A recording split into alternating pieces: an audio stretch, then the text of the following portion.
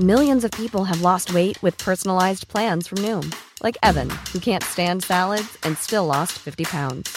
Salads generally for most people are the easy button, right? For me, that wasn't an option. I never really was a salad guy. That's just not who I am. But Noom worked for me. Get your personalized plan today at Noom.com. Real Noom user compensated to provide their story. In 4 weeks, the typical Noom user can expect to lose 1 to 2 pounds per week. Individual results may vary. Hello and welcome to episode number 60 of the Scottish History Podcast. My name is Owen Innes and this week we're continuing on our UNESCO World Heritage Sites little mini-series, and today we're going to be talking about the new town of Edinburgh. So please join me for episode number 60 of the Scottish History Podcast.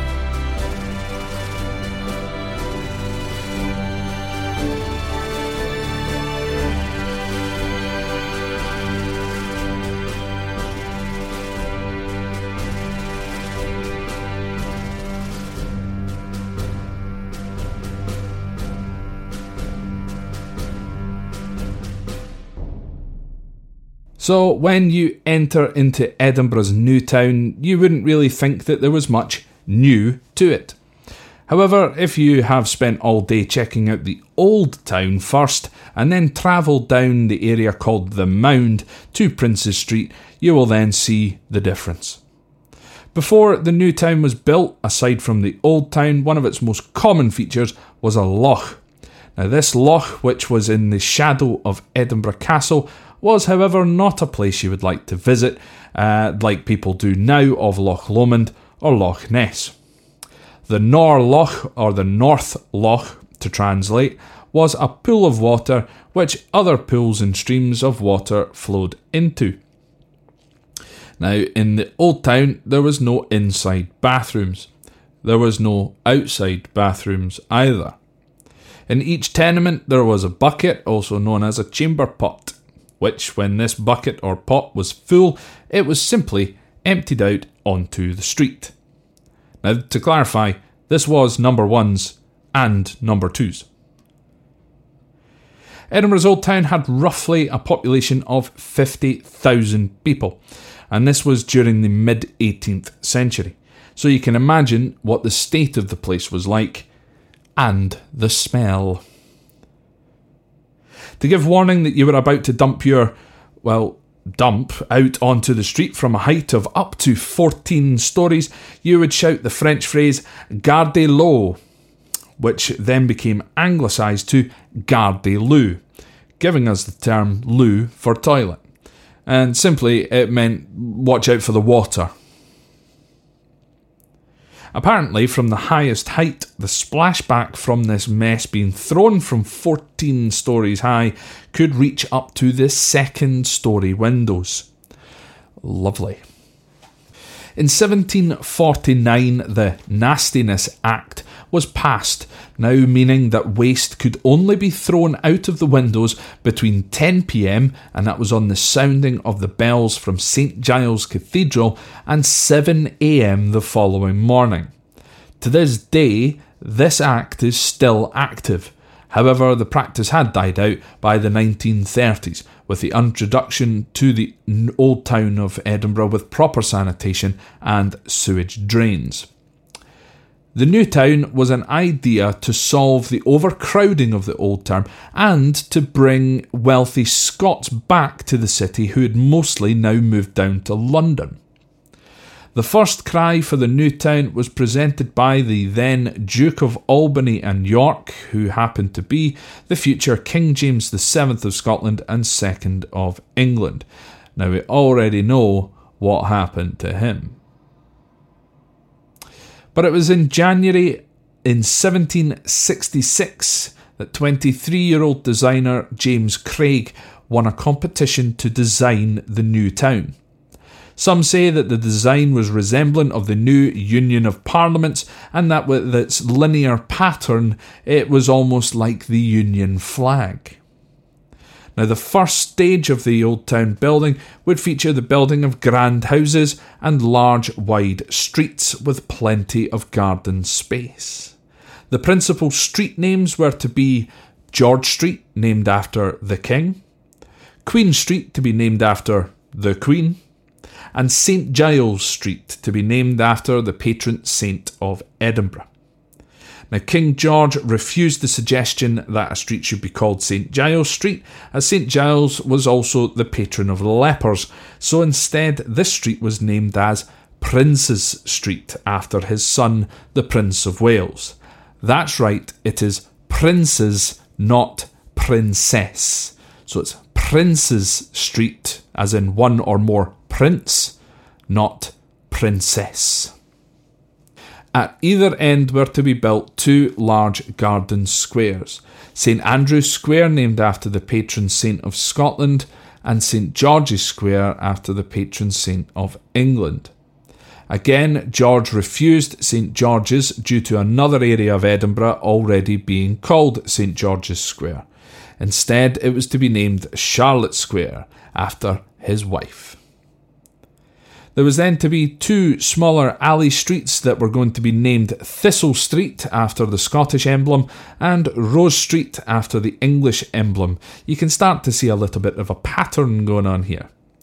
However, the two western blocks of Thistle Street, there's kind of 4 blocks in total, so the two western ones of blocks of Thistle Street were changed to be called Hill Street and Young Street. No reason was given as to why this is, but this now means that Thistle Street is half the length of Rose Street. Figure that one out. The final 3 streets of the design were Castle Street, not surprising as you can see the castle from it, Frederick Street after George's second son Frederick, and Hanover Street to represent the House of Hanover. The building began for the first section of the new town in 1767 at a place called Thistle Court, and the first stage of the new town was mainly completed with Charlotte Square in 1820.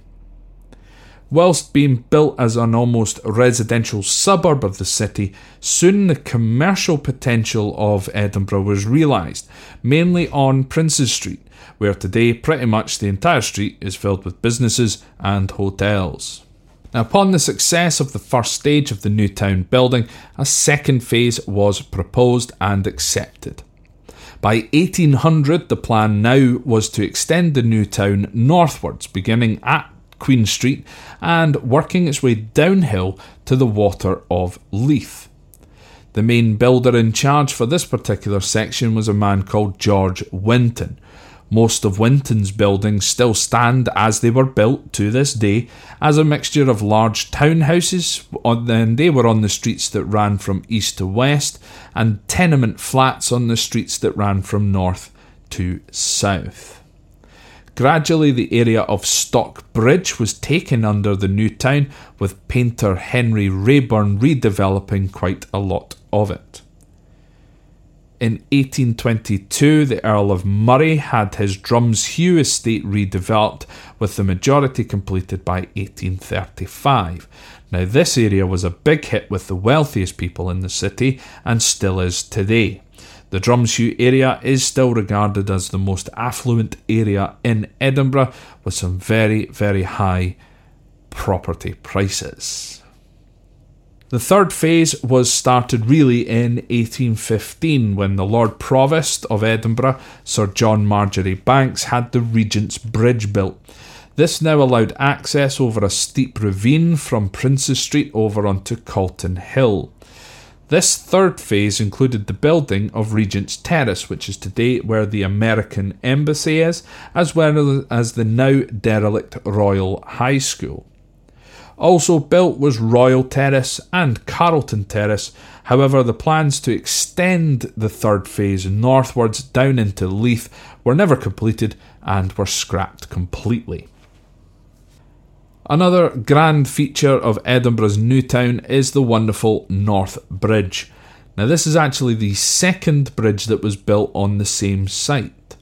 In 1763, the first foundation stone of the first North Bridge was laid, and this was after one section of the previously mentioned Nor Loch was drained so that a bridge could be built. Now, the bridge was built to connect the old town and the new towns together. Due, however, to loose rock and several other design flaws, part of this bridge collapsed on the 3rd of August 1769 and unfortunately killed 5 people. This portion was rebuilt and then subsequently reopened in 1772.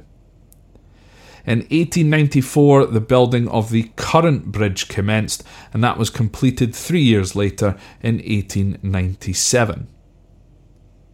The bridge was built by Sir William Arrol and Company, the same company who would build another one of Scotland's UNESCO World Heritage Sites that we will talk about in the next episode, the Forth Bridge. The bridge now spans over Waverley train station, named after the series of books by Sir Walter Scott. The bridge also features a war memorial in the centre of it. Today, the bridge is undergoing major repair works, but hopefully soon the bridge will return back to its former glory. To end then, we know what happened now to one part of the Nor Loch, but what happened to the rest of it? Between 1813 and 1820, the long process of draining the rest of the Nor Loch was undertaken. During the course of the draining, many bodies were found during this task, as many women had been drowned in the loch as witches. Now, this is again a topic which we will get onto, the Edinburgh witch trials, etc. So we'll get onto that in the future. Now, after the draining, the Nor Loch was converted into the lovely Princes Street Gardens. Now you know why this area is as lush and as green as it is today. Think back to the beginning of the episode if you can't get it.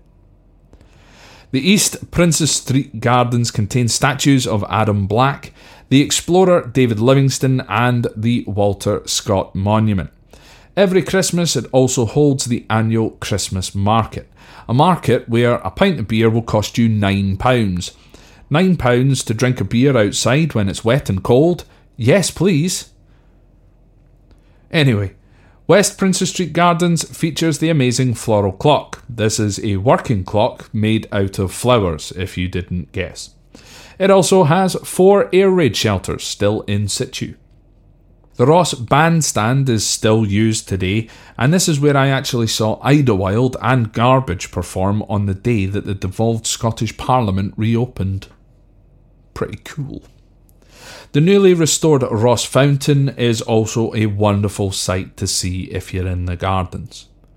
Now, there are also a few statues, with one of them being James Young Simpson. He's the man who discovered chloroform. I wonder how he found out about chloroform. And of course, the statue of Wojciech the Bear that I also talked about in a previous episode. So folks, once again, if there is anything that I have missed in today's episode, please let me know. You can do so via the website. That again is scotthistorypod.com. You can send me an email at scotthistorypod@gmail.com. You can find me on all of the social media, being Facebook, Instagram and Twitter. Just search for the Scottish History Podcast or Scott History Pod. And lastly, if you wish to donate to help with the running costs of this podcast, please feel free to do so on Patreon. That's Patreon. And on there you can donate monthly to help keep the podcast going, basically. So folks, thank you very much once again. I will speak to you again next time, where we will learn about the Forth Bridge. Speak to you again next time.